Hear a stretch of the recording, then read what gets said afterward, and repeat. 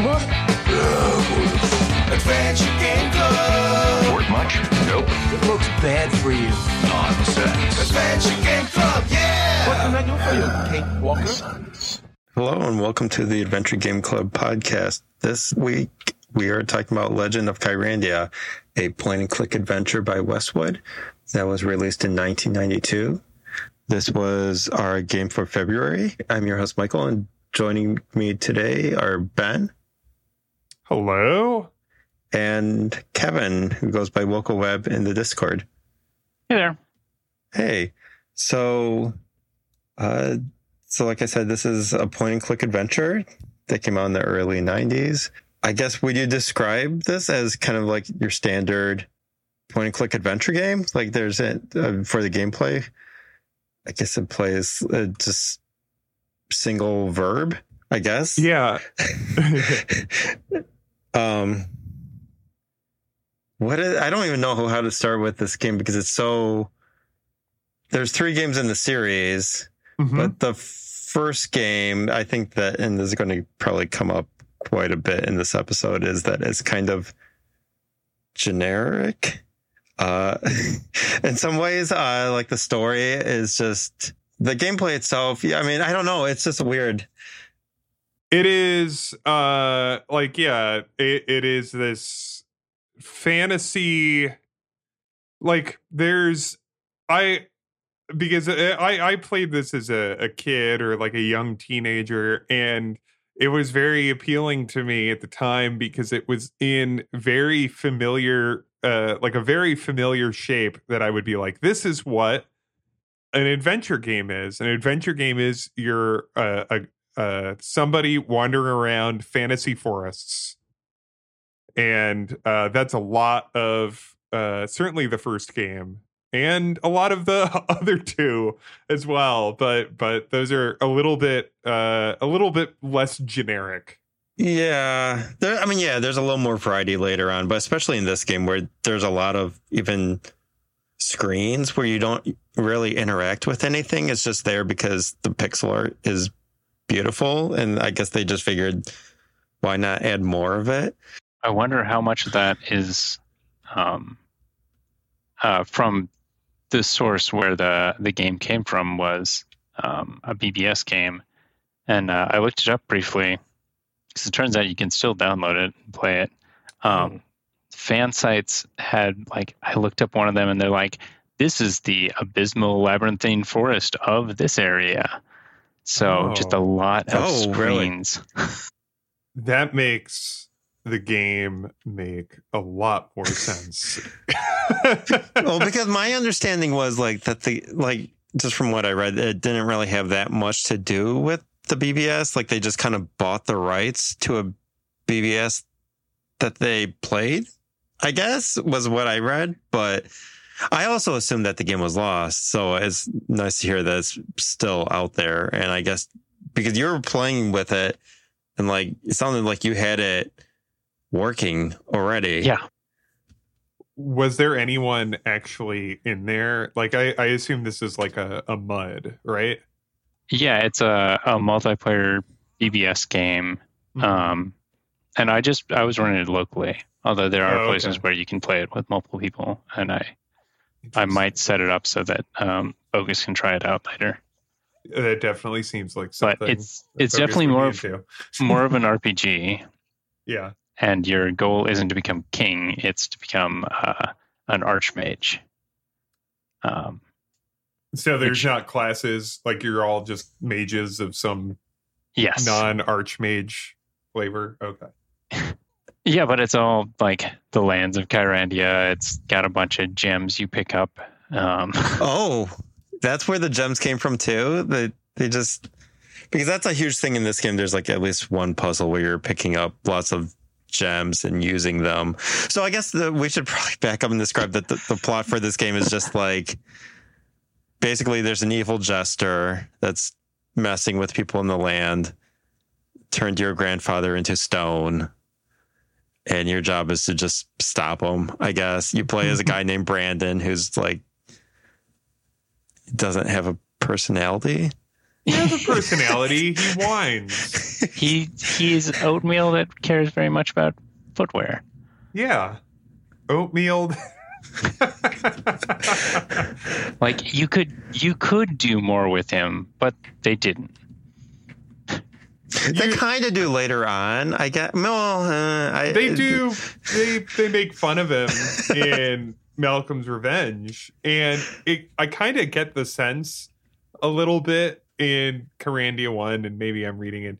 Like, there's a little bit of a sense, like about 2/3 through, that the people writing the script also kind of had fun making fun of him. Like, because he starts to, like, his mutterings as you, like, progress through the game get kind of more irritated. And like, oh, I wish I wasn't doing this. So I'm looking at the manual for Kyrandia, and it's this whole backstory about this kingdom that gets something called the Kyra gem, and they can use magic that's the royal family can to protect their kingdom. And then, like, on page 3, about halfway through, it goes, recent history has not been kind to Kyrandia. The enlightened reign of King William the Generous ended tragically not long ago when Malcolm, a friend of the family and gesture to the court, murdered both king and queen and seized the Kyra gem. For a brief and terrifying moment, Kyrandia was at the mercy of Malcolm. Fortunately, Kalak, chief of the mystics and father of the slain queen, was able to create a magical seal that prevented Malcolm from leaving the castle. Mm-hmm. Fearing for the safety of his grandson, Kalak chose to leave the palace and raise the young Brandon in a rural area beyond the timber mist woods and far away from the castle now inhabited by the captive usurper Malcolm. This feels like, that sounds like you know how, like, Renaissance fairs have plots? It feels like that. Yeah. I mean, that's pretty much all the plot for this game. Like, you're the secret prince who's been raised by your grandfather away from the woods, and suddenly the evil dude who killed your parents has broken free and is exacting his revenge. Mm-hmm. But that's like the whole plot until, like, there's no real story development until, like, I guess the very end. Kinda. I mean, then you stop. The spoilers, I guess. But until, like, they kind of retcon that later on, which I don't entirely buy. No, but are you talking about spoilers in the third game when they try and develop plot? I was going to say that they kind of introduced people, I guess, in the first game. I was being a little generous, I guess. There's really no plot in this first game. Like, the third game retcons so much lore and plot into the first game, and it's just very funny, to the point where it's like, why if it's so strenuous how much they're doing. And then I feel like we're not mentioning the second game at all because it's not like not connected to the other two as much, even though it's the one I like the most. But yeah, the first game's like generic fantasy, go through pretty worlds, perform puzzles that we'll talk about later. And your goal is to defeat this dude and eventually become king. Yes. Like, fantasy, done. And Brandon, does he even deserve to be king? No. Yeah, like he's not very like he will not be a just ruler. Like, yeah, he has no no qualities you ever are shown or enact which make you feel like he should have the reins of anything. Yeah. Like, right before like you stop him from being angry eventually. That's about the plot. And he's sort of a jerk to everybody. Yeah. And not even in, like, an adventure game protagonist jerk way. Like, he's just kind of annoyed. Like, it's just he's having a bad day, and the bad day seems irrelevant to the fact that his grandfather was turned into stone It's just more like has a bad day because he has a headache. He And couldn't can't find be the right bothered. shoes or something. Yeah. I think that comes up at the beginning. Yes. And they pay it. Well, all right. No spoilers. We'll do a spoiler section when we get for spoilers for this compelling plot. Shoes. Shoe spoilers. Yeah. But two, following on to that, is like, now that we've done our boring fantasy, we're going to go high weird fantasy and progress through like a magical realm on a journey, following a magical character who is competent and has a goal to save the world. Oh, by the way, in the first game, Malcolm escaping is destroying the world literally. He's taking away parts of Kyrandia. That happens in the intro, and I forgot it completely while playing through the game. Oh. Wait, in Kyrandia 1? Yeah, isn't he like he's gonna destroy Kyrandia forever? Or is that only He's turning things into stone, if I recall correctly. Yes. Like he turns that squirrel into stone. And I think he's just being a jerk. I don't know if he's got evil schemes, but I could go. I feel could like be wrong. the tree at the beginning might have mentioned Right. that The like tree. it's going to destroy Kyrandia. The game is Yeah. all over the place. Right. It's like it front loads plot, and then you wander around, and then it backloads plot. Yeah. Yeah. Jeez. I forgot that the tree just pretty much does a lot of very heavy lifting at the beginning, including lifting you up and down. Your house is in a tree. Very good. Yeah. And the tree lifts and drops you. I forgot about that. And the priestess, like, I feel like it feels like they set her up to be a major character. Bryn. Yeah. Right at the top. Bryn is, she seems to be set up, and then no, not very much. Doesn't get much to do. But I mean, Darm doesn't get much to do either, one of the other mystics. Yeah. Nor does Xanthia. Darm probably gets the most, like, he gets a lot more to do in the third game. And what's the name of his dragon? Brandywine. Brandywine. Which when you eventually see this grotesque statue or this fireplace at the end of the game, Brandon's like, oh man, that's even uglier than Brandywine, which is he's alone and he's just being a jerk. Yeah, Brandywine is like this very gorgeous majestic looking dragon. And I wonder if a lot of the mystics are a holdover from this grow as a mage BBS game, which may have been tried to be an RPG at some point in its point and click version. Like some kind of maybe Quest for Glory-ish type thing. Or maybe like the Infocom like Enchanter and like the other like Spellbreaker, like where those Infocom IF games, that trilogy where like it's all like spell puzzles. Yeah. So maybe it would have been a little something like that. Because there's a little bit of that made into the final game with the gems. You get, so the people that haven't played it yet, you get 4 gems over the course of the game, and then they all have like a spell attached to them. For the most part, the game is just using inventory items, except you get these 4 gems that help with some puzzles, I guess. The best spell you get is the scroll of ice, not even the 4 gems. Use the scroll like 3 times. Yeah.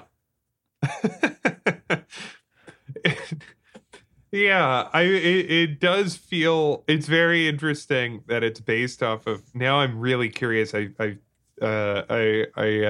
know that BB, like, that you could download and try out that game, because now I'm wondering how much, like, they were like, we're gonna take and use a lot of this, and then as they're designing, like, no, no, not that, no. And then like by the end, it's just like, just some of like a lot of inspiration. And then you get to the second game, which I'm sure has absolutely nothing to do with the BBS. I assume. Correct. Anyway. Yeah. Yeah. And then I wonder, so because I was reading them about the history of the game and like how two people from Westwood, Brett Sperry and Louis Castle, showed the game to Ken Williams because they thought that was like very impressive. And then I guess Ken just showed them King's Quest 5 and they're just like, oh, okay, so this isn't, because King's Quest 5 was a huge technical achievement at the time. And I guess Ken, but I wonder what the state of the game was when they showed it to him then. And then, of course, after that, he liked the game. Ken offered to buy the company, and they declined, which was probably the right move. I also would have to think that did like, I don't know if Ken would want to have essentially a game like another King's Quest. Yeah, I don't know. Especially given that they straight up advertised as like King's Quest. Did you see there's like, and then they eventually just had to put out an ad saying this game has nothing to do with King's Quest. Yeah. So let me read. The King's Quest games and Sierra Online are not connected or related in any way to the Legend of Kyrandia game, Virgin Games, or Westwood Studios. And that's like half a page ad. Now, that must have cost them like actual money.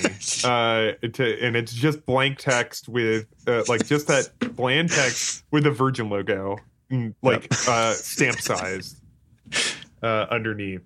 It's wild. so good. It's so good. Can you imagine just like seeing that in a magazine and just like having no context for that? Because there's no like, it wasn't like next to an ad for the game. There's just like this contextless.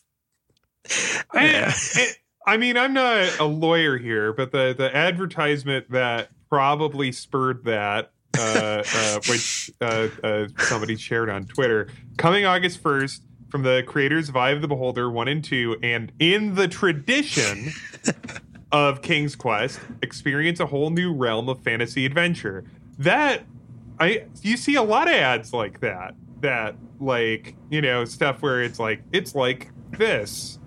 But maybe I don't know. Or also it's just like maybe even if it's not a problem, and again, maybe someone's gonna be like, no, that's definitely illegal regardless. But even if it wasn't a problem, Sierra was a much larger fish than Westwood, certainly at the time. They didn't have Command and Conquer out, so they probably were not interested in making this massive publisher furious. Yeah, I mean, and also Sierra kind of had a history of using their legal team, I guess, since we all know someone who got in trouble for posting walkthroughs of a Sierra game. I also, looking at this ad, I realized that I announced the title of the game wrong. It's Fables and Fiends, The Legend of Kyrandia, Book 1. Yeah. Please. Yeah, please. Thank you. I'm just a guest, so I didn't want to be rude, but I was fuming. And fabling and fiending. Yeah. Yes. Yep. Correct. Thank you. Which, did they drop that whole thing? Did they just switch to, when did they drop the Fables and Fiends thing? I think Fables and Fiends is in 2. Now I gotta look. All right, let's see here. Because this must have been, because was this no, Kyrandia was the name of the BBS. I was going to say maybe I don't know, because Bard's Tale did a similar thing where Bard's Tale, I think, was going to be like, that was the title of that game, but then they just like they had some other thing like Fables and Fiends, and that got dropped for the later games. But yeah, the Hand of Fate is Fables and Fiends, The Legend of Kyrandia, Book 2. Okay. Hand of Fate. I think they only drop it looking at a bunch of boxes, but I'm sure somewhere out there's a Malcolm's Revenge box that has Fables and Fiends in there. It's very strange though. Yeah. I think the series always had an issue with marketing because I've seen people blame sales of the second game, which I guess didn't sell great at the time until they like did a compilation with 3. But like the marketing for that game was weird too, or like the packaging. Have you seen very strange with the like the very 90s alternative album, like rock band album box art where it's just like a hand and like a nuclear explosion, right? Is that the one? Is there a nuclear explosion? Oh, I'm gonna have to look this up. We're all going on to Moby Games. Yes. Well, and remember to put in the full title, otherwise, you might not. Fables and Fiends. Fables and Fiends and the Fate. Wait, there's no. It doesn't say Legend of Kyrandia on this box. Oh, is it? It might be a nuclear explosion. It's a very weird box. I kind of see what you're saying because I'm assuming this is the one with the upside down hand and then a right side up hand that's smaller. Yes, it was described as nuclear explosion before to me. So yeah, I get that. Michael, you said that it's very like I can't imagine a more 90s. It's so like is Pomo, is that the correct term? Oh, factory Pomo or something like that. Is that like that yeah, aesthetic? like yeah, I think. I don't know. But this was a weird period, like Virgin. So they did this box art. There's also a box art for Dune, that game that came out around the same time where it's just like Dune 2? No, Dune 1. Dune 1, the cryo. Yeah, the cryo adventure game, RTS hybrid thing where half the box is like a picture of sand and the other half of the box is like a water drop splashing into the water. And it's just like, it's like them trying to do like, oh, I see like that. really like fancy, like artistic. It looks like box art. It looks like an album cover. Yes. Is probably like, and that's like kind of that's something I don't know. Well, I mean, games generally don't get physical releases, but like, makes you think about like the original like EA games. Yes. Releases.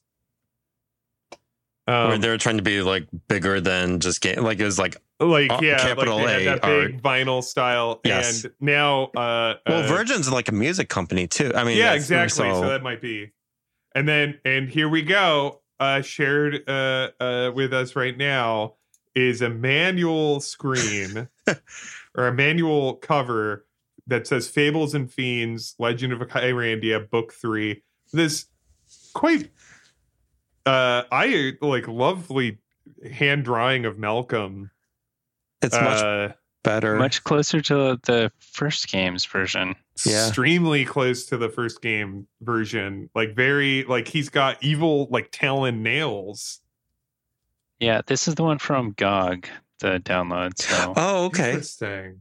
it doesn't say the subtitle anywhere until you switch over to I've got the them. install I've screen. actually got the box for Kyrandia 3. I can just go look to see if that's what I had too. But it's like a very nice drawing compared to the box art for the game, which is I'm gonna have to push back on that. Not that I don't like this drawing, which I do. I think it's like some really great fantasy art, but so Malcolm's Revenge, Kyrandia 3 has a box cover that is like prime mid 90s. What, it's 94? Yeah.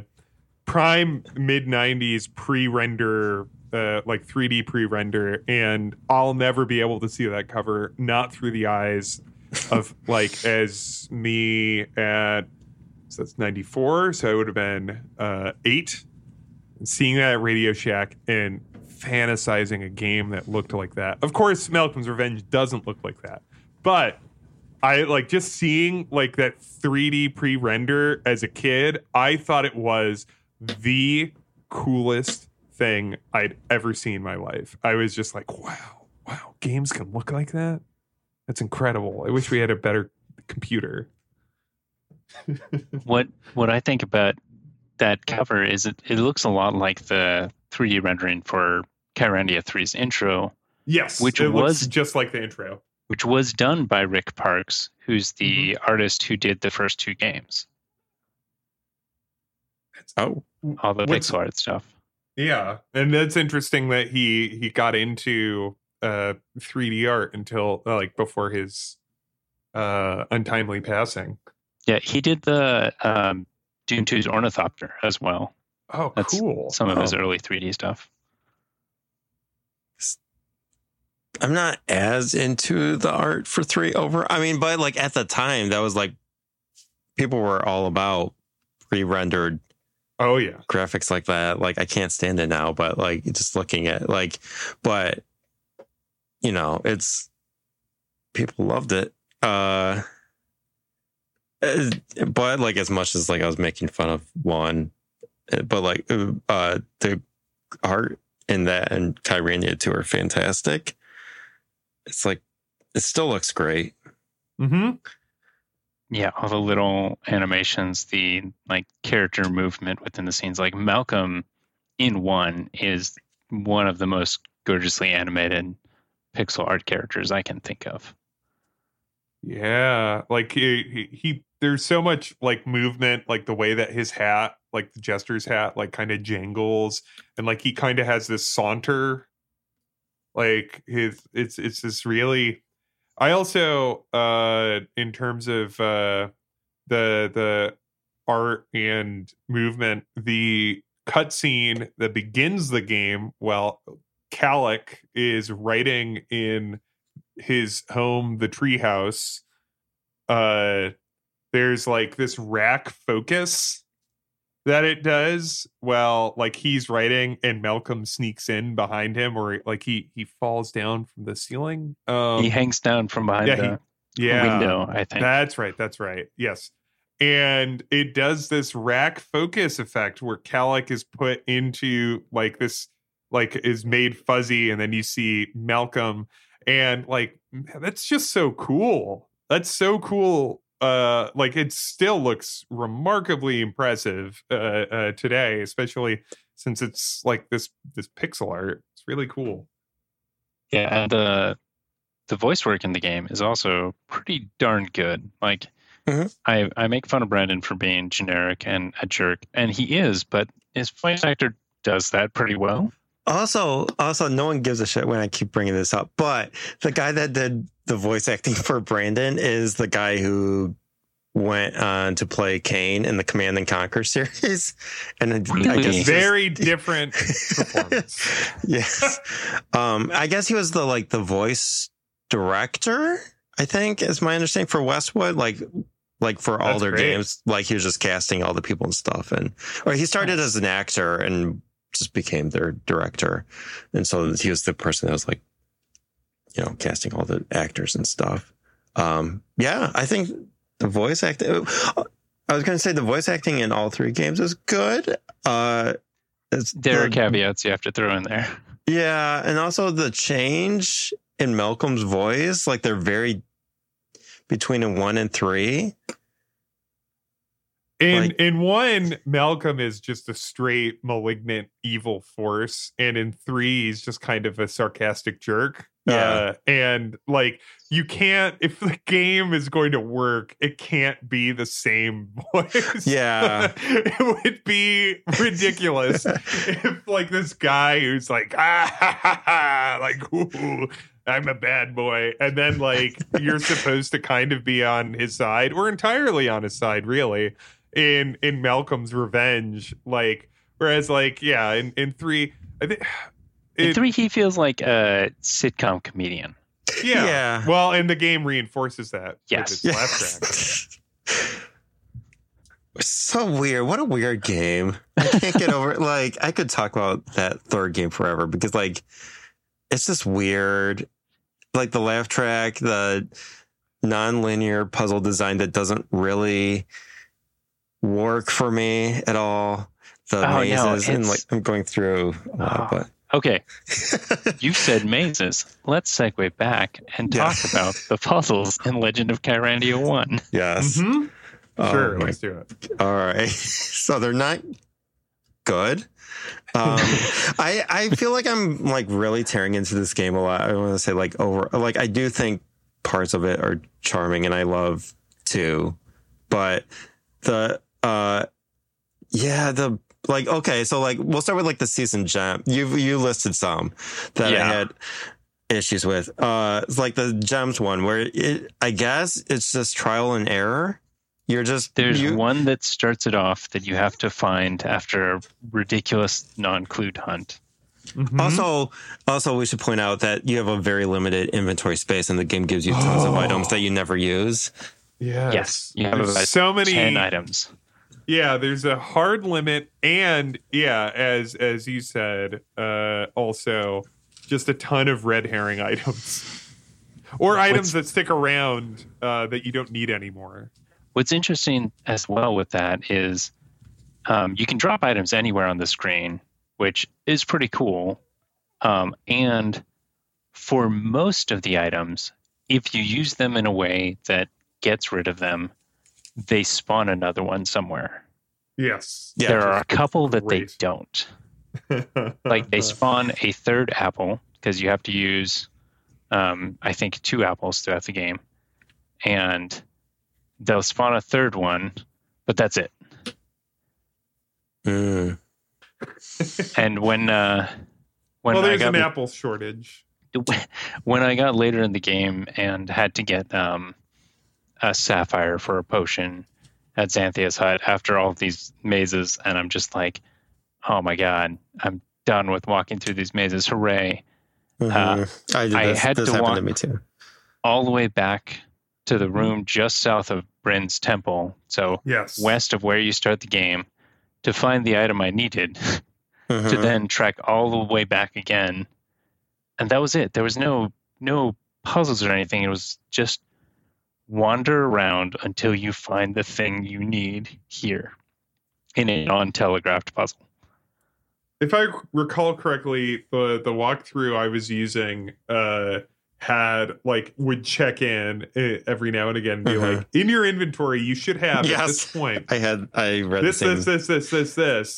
You don't need anything else, and it's like, okay, all right, I'll drop this and I'll drop this. I don't need that anymore. Yeah, great.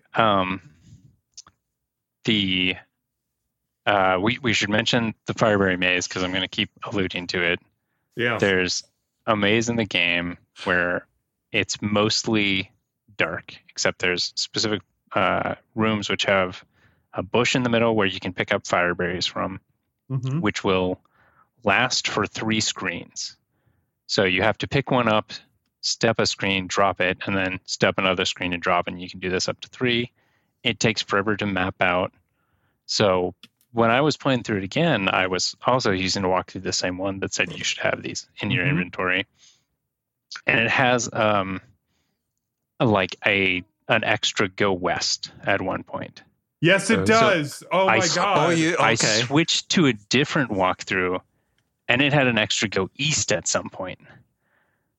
So I haven't found a walkthrough yet that will give you the shortest path through correctly without just killing you. Yeah, when we were doing it on the stream, that just reminds me that they're like,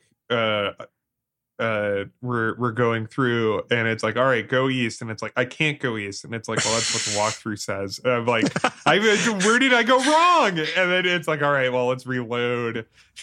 It sucks. Yeah, because you're supposed to approach it like text adventures at the time, or you're gonna map out the maze on paper. And that's what I did, yeah. But it took forever. For me, that was a blast the first time through the game.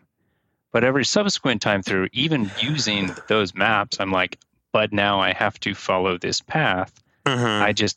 I don't care about all of the extra spaces and finding the path. Just go through it. And it still takes forever. It's a solved puzzle, which will take you the same amount of time every subsequent time. Mhm. Conceptually, I think like it's a fun idea for a maze where you're just kind of like building the safe path, but it goes on for so long. Like I felt like, well, maybe not traumatized, but like it was like when I was done with it, I was like, holy crap! Like The game teases you too, because you need 3 stones that you get in the maze, and you find 3 stones, and then it turns out you need 1 more. Because Brandon's a jackass. Like it's Like he's tossing these things onto a counterweight to open a gate to be able to exit the maze that you entered from. Now that you have the items you need to progress. But he throws one and he's like, yeah, I got that. And then he does a trick shot and it works. And then he does another one. There's actually, you have to pick up 5 stones because I just did this last night. And on the 4th one, he does a trick shot and it falls off. So if you didn't find the 5th stone, you're like, oh my God. And you have to go back and find enough and put them in there. It's also you're in caves. Like it's one of those annoying adventure game things where it's like you're in a cave. You can find 5 stones in a second. Like I don't know. Find something else. I also appreciate that earlier on in the game, you need to have an emerald to solve a problem, and it's a whole chain to get it. And then when you're in the caves, you end up in an emerald mine, which has 2 emeralds just lying around. And Brandon's like, oh, this would have been great earlier. And every walkthrough tells you to pick them up. You never use them. Yeah. They're useless.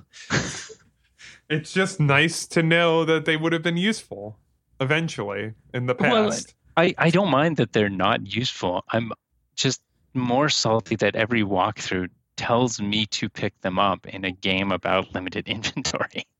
I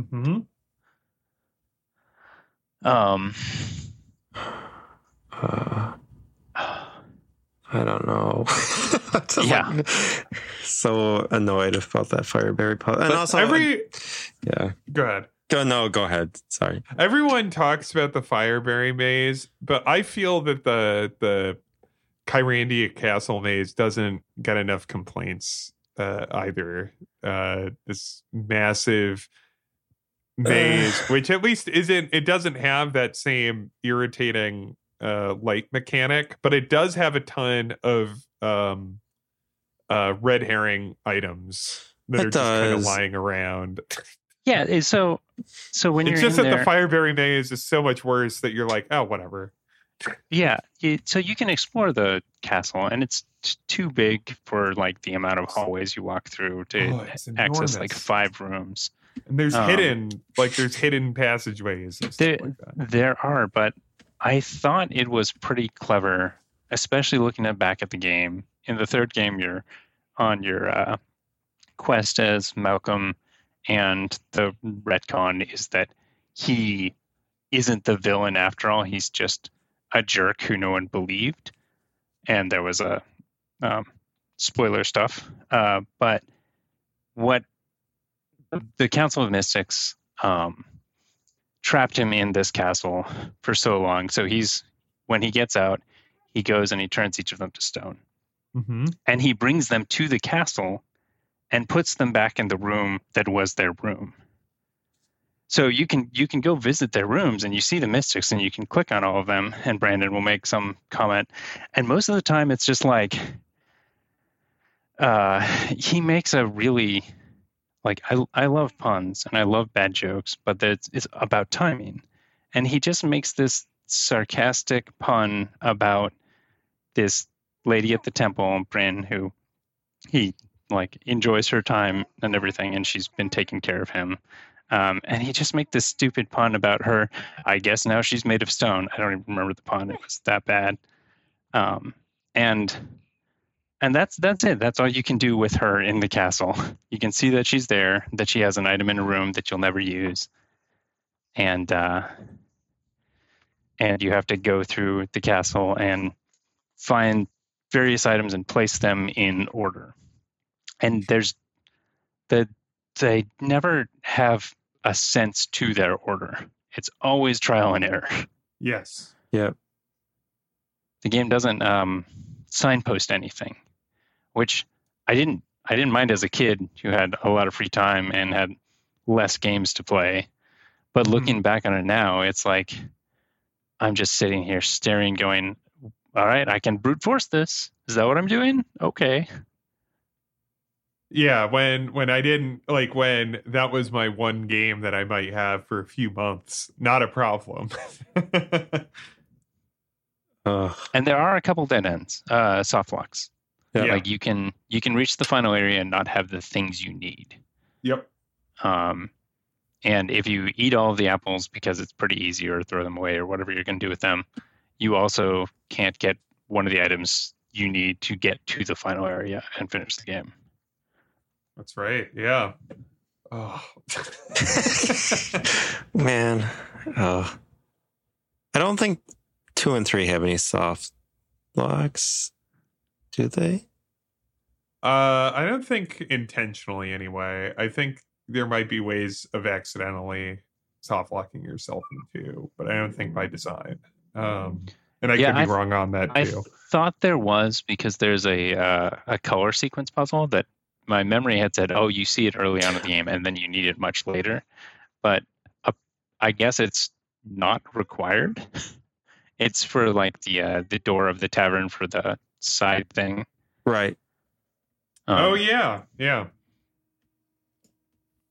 Yeah, no, I don't think yeah, because if you don't write that down and that is randomized, yeah, I suppose that's potentially it. But it only locks you out of optional content. Right. Which is so weird too. Well, wait, can you get soft locked in the optional? I think there's an optional puzzle you can get.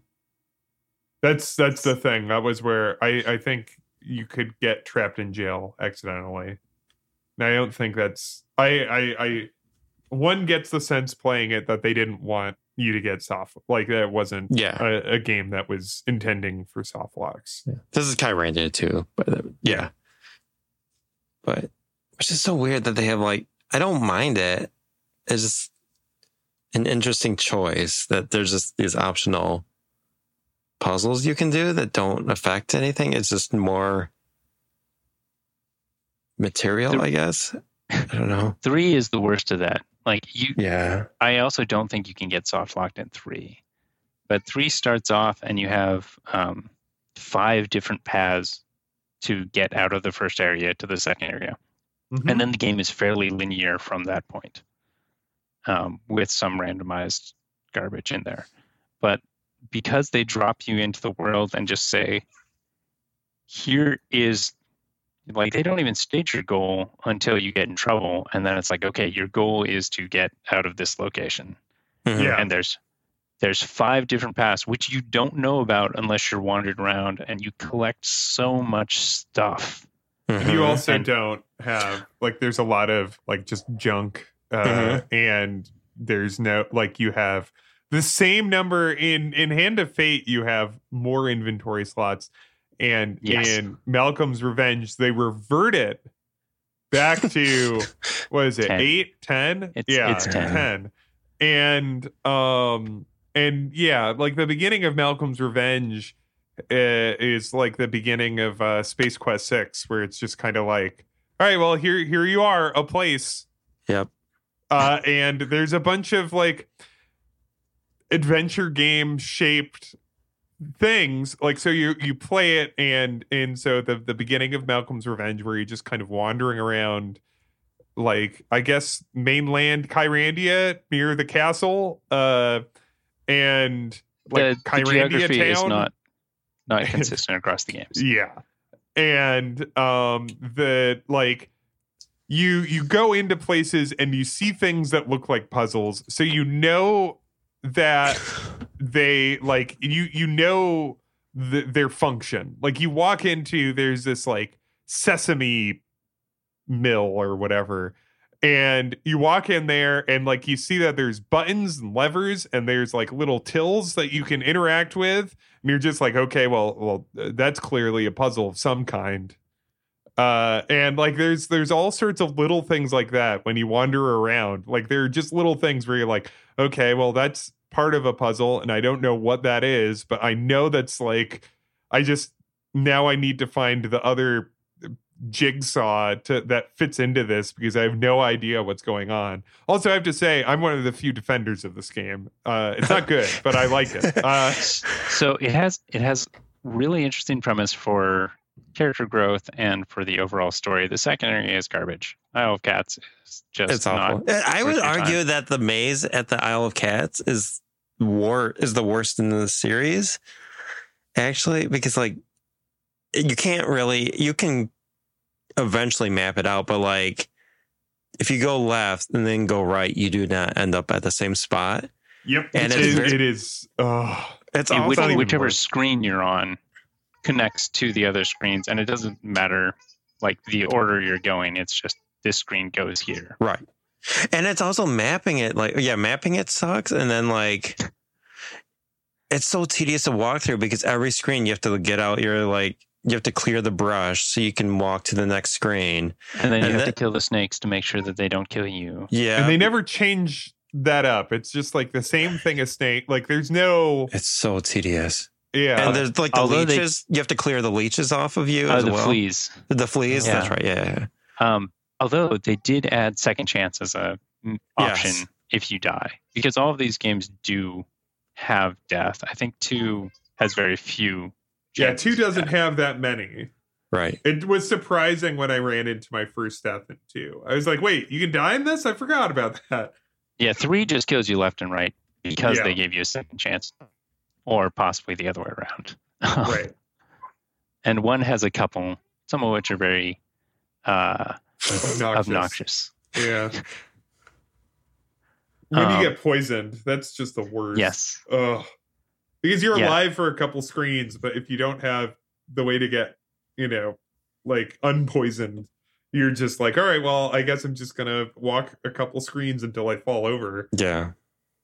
But playing 3 again, because I played through the beginning last night, if you've already gone through the pain of it and you just open a walkthrough and choose one of the 5 paths and only focus on those items, it's great. Mm-hmm. Like, it feels really good. It feels like they gave you too many options, and just doing a little bit of focus there. First area is really fun. Second area is a slog. I'm on to the third, which I remember being a delight. The tourist trap land. Oh, yeah. I'm probably wrong, but I have good memories of the rest of the game past this point. It gets better, I think. Yeah. But my struggle was with... Go ahead. The puzzle where you have to intentionally lose tic-tac-toe. It's only that you have to do it multiple times. But I think that's a very clever idea. Like, I think that's a fun idea of a puzzle. Like, I was talking actually with Michael earlier today about like how one of the things I love about Zork Grand Inquisitor is that a lot of the puzzles are puzzles making fun of adventure game puzzles. And that kind of feels like a similar little subversion. Like when I was like a kid playing it, and I realized when I solved that puzzle, it's like, wait, I don't have to win it tic-tac-toe, I have to lose it. I was like, ooh, how clever. Yeah, Kyrandia has some, across the entire series, it has some really clever both puzzles and subversions of puzzles. And then it typically has you redo them or just keep doing them to the point that it grows tedious. They're proud of them. Yeah, they're proud. Like, they're like, hey, check that out, huh? But I think that's why, for the most part, Kyrandia 2, aside from the ending, is like it's pretty painless. For me anyway, I enjoyed the mechanics. Like, I think the potion making is fun enough. I like I like the main character in that one the most, I think. I guess. I don't know. She's okay. It's fine. I think she's okay. But she was one of the best written female protagonists for sure at the time. yeah. She's fun. But yeah, and just there's some fun humor with like the giant hand walking around and stuff. I don't know. I think, but like where like Kyrandia 3 is the most interesting, I would argue. Like it's the most ambitious one. It's just, I wish there's like, I don't know, you can't really do a second pass or a rewrite of an adventure game. But it definitely feels like a game that if they had a little more time, like a draft time, like a second draft or something like that. Or just like cutting stuff out, I think would be the best. It feels like the first pass design. It feels like they didn't change everything. Like they were like, nope, we're going with this. Mm-hmm. Well, if Kyrandia 2, if Hand of Fate didn't sell well, they probably were on a pretty tight leash for 3, I would assume. It's like, all right, you gotta, so it's like, well, because Kyrandia 3 is trying to solve a problem. Like, the main thing that gives everyone that designs adventure games anxiety, especially if you're selling them for $50-$60, is okay, well, once you solve it, you can't play it again. Like it's a solved game now. And so Kyrandia 3 is like, okay, well, it has 3 different endings, and the first section has 5 possible ways to go through it. And like there are other, like there are parts, like the Isle of Cats even has like some kind of like a little bit, not as much, but like everything has like a little bit. And so it's like it's trying, you could tell that they're like, okay, well, the major problem with adventure games right now is replayability. So we gotta solve this. And it's like, it was a valiant try, but and you could see that there's some really cool ideas in it. Yeah, it is what makes it a little extra frustrating. It's getting like even the dialogue, not the dialogue. I don't know what you call it, like the politeness meter or whatever, like the mood meter. Yeah. Oh, okay. It's interesting. You can choose nice, normal, or lying. Yeah. But it's only, most of the time it's just, there's just one right answer. Yes. That's what it felt like. To be able to progress, you can't, it's not player agency, it's a puzzle solution. Yeah. I do like that in 3 in particular, there's a lot more to click on and a lot more places to go. Because like the first game is gorgeous, and you can click on hardly anything. Yeah. There's a bunch of locations to go, and they're just trees. Beautiful. And then you go to the next one. Yeah. And two is more visually distinct, and there's more clever animations you can do, but I still feel like I wanted to be able to interact with the world in a way that other games allowed me to. Get Josh Mandel in the room. Oh, yeah. And 3 even does like, to keep going on about like the meta-ness of it, I guess, is like even has the points thing, which doesn't matter at all. But it's just like, it's funny. Like they just like give you points. They're just like, yeah, you get some points for this, whatever. Like it's just, yeah, your criminal points for breaking into a room. You're like, they're each labeled something different. yeah. Your Joker points for clicking your staff on somebody and making them chuckle the first time. It's like the Mad Magazine like has like a million different departments, like for each of the things. Anyone? Yeah, but Mad they all Magazine? go into the same pool. Yeah. Something Alfred E. Newman. Right. Is there anything else we wanted to talk about with these guys before we go into spoiler section? I was going to say the music's really good for all 3 games. That's Yes. I love the first section little loop in Kyrandia 3. Like that just it this very kind of subdued little funky tune it plays as Malcolm walks around. I love that. Oh, I thought you were talking about the theme music when you start up the game. That's a good theme. Oh, that's the yeah. Lets you know he's got 90s attitude. No, just the like him wandering around Kyrandia aimlessly. That one's good too. Yeah. Okay. So, all right. Well, then, would people, I guess the final question, would people recommend this game? Or would they recommend the series? I guess that's a more interesting question. How would you recommend, what games in this would you recommend, if any? I'd recommend all 3 and probably 1 and 3 with a walkthrough, or at least like a walkthrough at the ready. And then 2 you could probably solve without it. I really like, for all of their weird flaws, which all of them even 2 have, they're interesting games, and they're like one of the things I love about point and clicks is like just inhabiting like beautiful and weird worlds. And these games have them. It's like you're inhabiting very strange and fun places to explore and discover, and so I like them for that reason. Yeah. Okay. I would also recommend all of them. I'd say if someone is going to play only a single one of them, if the general populace is only going to play a single one of them, I recommend 2. If it's somebody who like can see the good in something and get past the issues, I would probably recommend 3 more than 2. I think 2 is the better game. 3 has the more potential.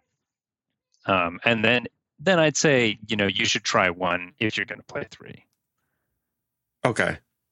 Like 3 is the one that you'd like want game designers to look at, possibly as a source of inspiration to revisit. Okay. Yeah. But I'd also want them to look at 2 for like, here's just a solid game. It should have done better. Learn why. So my understanding is it ultimately did okay. Like once they started putting it in like compilations and stuff, like in the long run, it did fine. It was just like that initial release kind of like, whatever, it didn't do great. Even with the 3rd game, it sounded like what I read, it did well, even though the people who worked on it wished Westwood put more marketing or more effort into promoting it. But I guess by that point, they were kind of focused on Command and Conquer. And 3 reads like an ending to the series anyway. So, I mean, I guess if it was a massive hit, they would have done another, but it feels like it kind of wraps up that trilogy. Imagine a FMV Kyrandia. God, oh my God. That would have been the 4th one. All of them in fantasy outfits. What's interesting is with 3, it feels like the ending to a trilogy, but with 2, it didn't feel like anything more than a sequel. It didn't feel like I was in a series that is going to have an end. And it really is a standalone game, other than like there's a little cliffhanger thing at the end, teaser thing that's not really connected to the rest of the game. It's like a cliffhanger thing that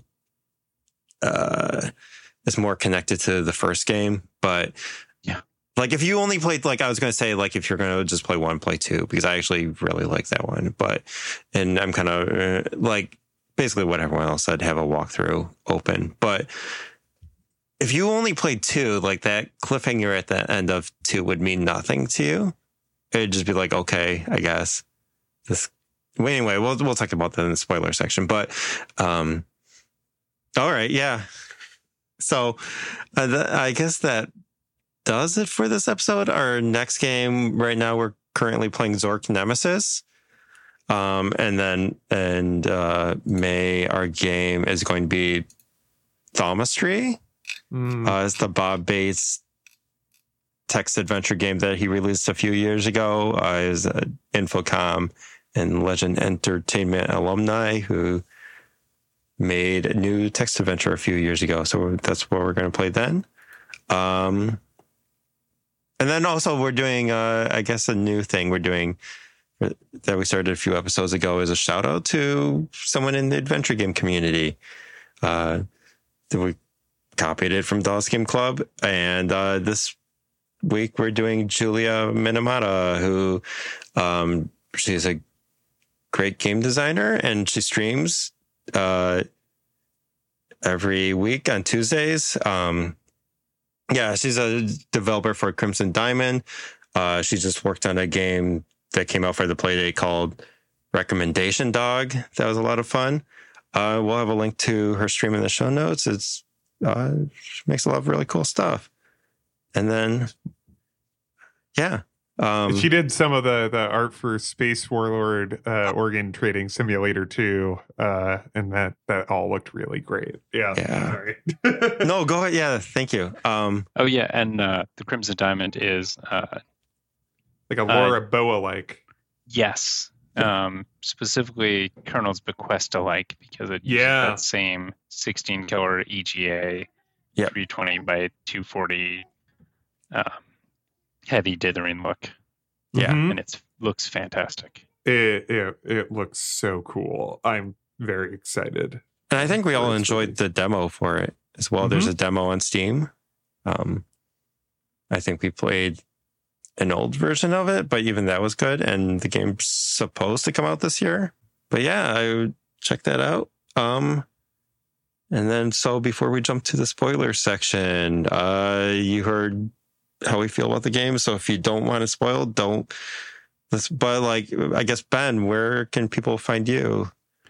People can find me on Twitch, ps_Garrick, Tuesday nights at 8 p.m. Central. You can also find me on my podcast, The Last Best Babylon 5 podcast. It's about Star Trek. Okay. Kevin, what about you? Typically, I was on Twitter as WilcoWeb. I have decreased that a lot since Twitter is on fire in general. So mostly if you can find either Ben or Michael on a Discord, I'm probably there. Okay. Yeah, if you summon the two of us, then WilcoWeb just appears. I'm here to make jokes and draw pictures. Yeah. Yes. Okay. And then you can find Adventure Game Club on co-host and Mastodon. We'll have links to that in show notes, as well as the Discord link invite. All right. Well, that does it for this episode. We're jumping to the spoiler section. Bye, everyone.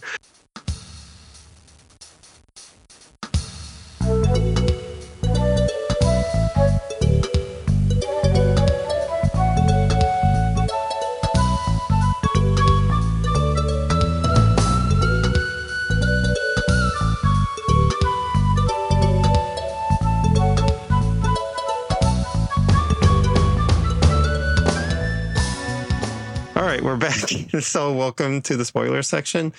Again, please stop listening if you want to play this and don't want the endings to every game spoiled. Yeah, I don't know. This is going to be I think this is going to be fairly short, but like none of the, I don't know if I was happy with, like, all of them kind of have weird endings. Yes.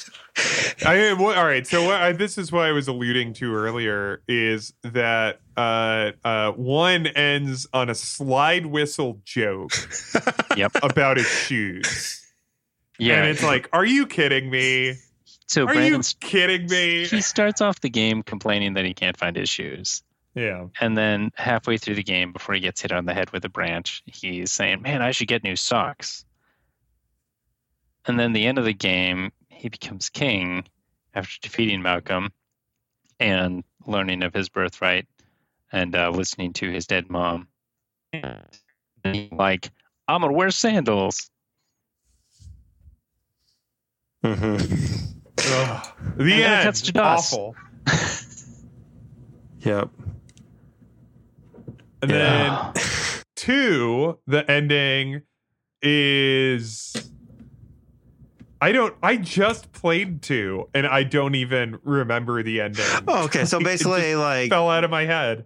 Like, I remember how irritated. It's like you have this fight with a hand, yeah, that's basically And then- it. They and she kisses Marcus Yeah, Marco. and Marco. Yeah, yeah. Marco. Good And- lord. Marco, who is just like from the beginning of the game, even as a kid, I was like, why is he here? Why is anyone listening to him? Why does she like him? But I'm sort of turned around on that. People can like who they like, even if I don't understand it. Yeah, I'm okay with that part. And I like that there's even dialogue where she kind of like isn't completely she's like trying to explain to someone that like you meet another like sorceress at one point when you're on that volcano island. And like I think like she's trying to explain to her at some point. She's like saying that he's a friend, kinda, but like I don't know. So it feels like they're not like dating yet, but they like each other sort of, but it's weird. There's like a whole bit about it. And so it's like, okay, I guess. There's a really cute bit in the third game, in the choosing which path to do. I did the one where you actually get the Pegasus potion and leave the island that way. And that's a fun one. When you do that, you sabotage Xanthia's, you dress up as a mime and you sabotage Xanthia's lab and you grow these seeds that knock over something and to distract her. And she just had this moment of, oh no, Marco's going to be so upset, and rushes over immediately to take care of it. And when I saw that, I'm like, oh, she likes him. That's cute. 3 has 3 different endings. You could have a good ending, a evil ending, or a like it's determined by your mood, or a medium ending, like just a yourself ending. And if I recall correctly, I did not complete the game for this. The medium ending is the one with the most meat on it. Oh really? Oh okay. Because I think so. It's been a little while. Because I did the good ending, and I was like, "What is like?" So the Yeah. And the very ending is weird. Like ending is weird because like Malcolm has a baby with. Yeah, I didn't know this. Little jester boy with the girl from the prison, right? But so the weird thing is, like, I didn't go to the prison when I played, so I was just like, "Oh, that's so weird!" Right? That was the first way I got out, was like going to the prison and doing the prison break route. And the prison is one of those moments of, oh, okay, so he has to do manual labor of making doilies, and you just have to go through these motions to do it. And the puzzle to get the breakout is Herman shows up and he's like, hey, I'm taking you to prison. Don't you even try and take anything with you. Put them all in the box. And if you hold an item in your cursor, it's as if you're palming it, and then you take it to the prison. So, okay. Which is a clever subversion and sort of projection of the mechanics, going all the way back from the first game of your cursor is your hand. I don't think I ever figured that out.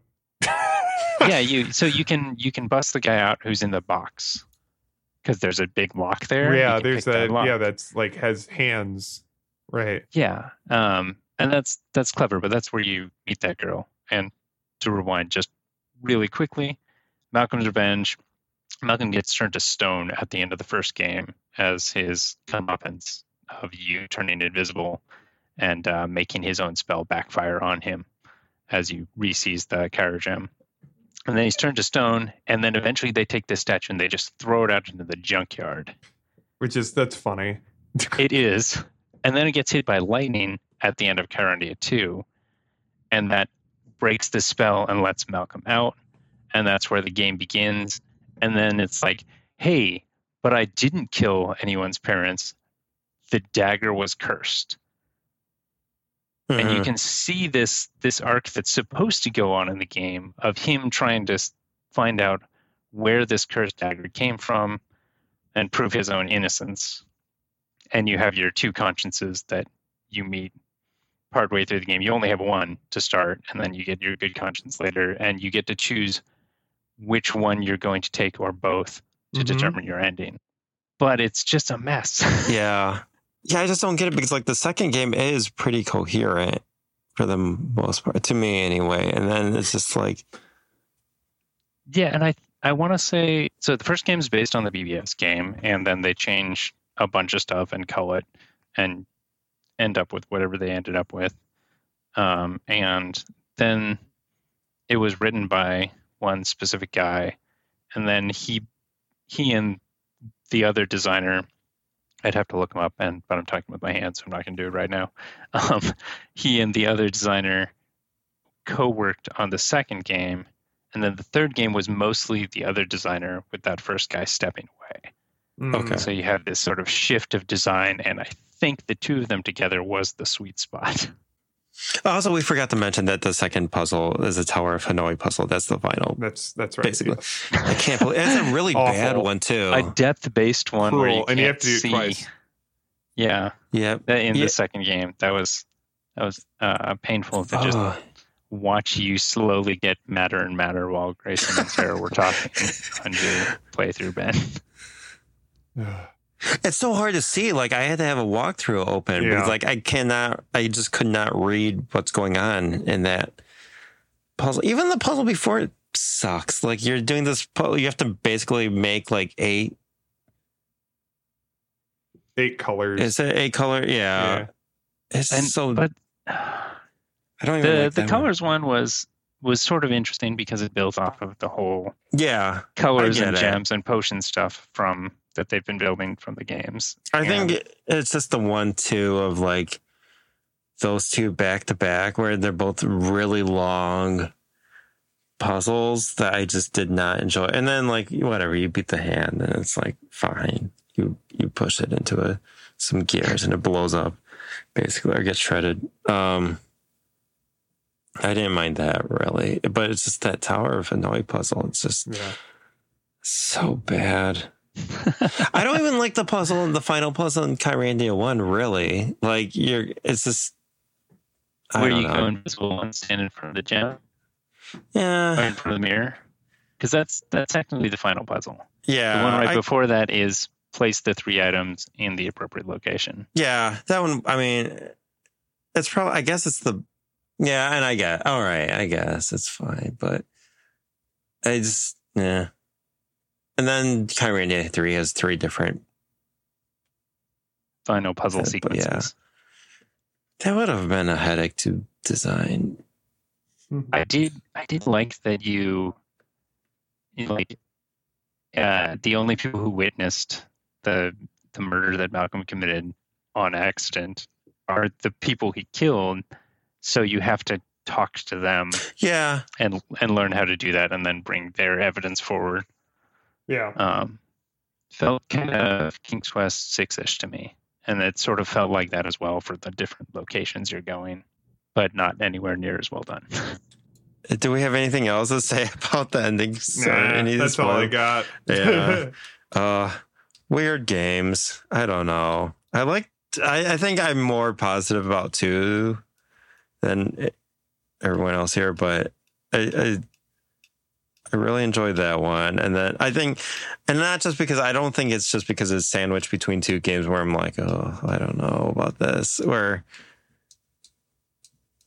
there's like parts in 1 and 3 where I'm just like, well, I guess all of them because the Tower of Hanoi puzzle, but there's like, all of them have a really long section that I did not enjoy, but I think you can get through it pretty quickly in 2.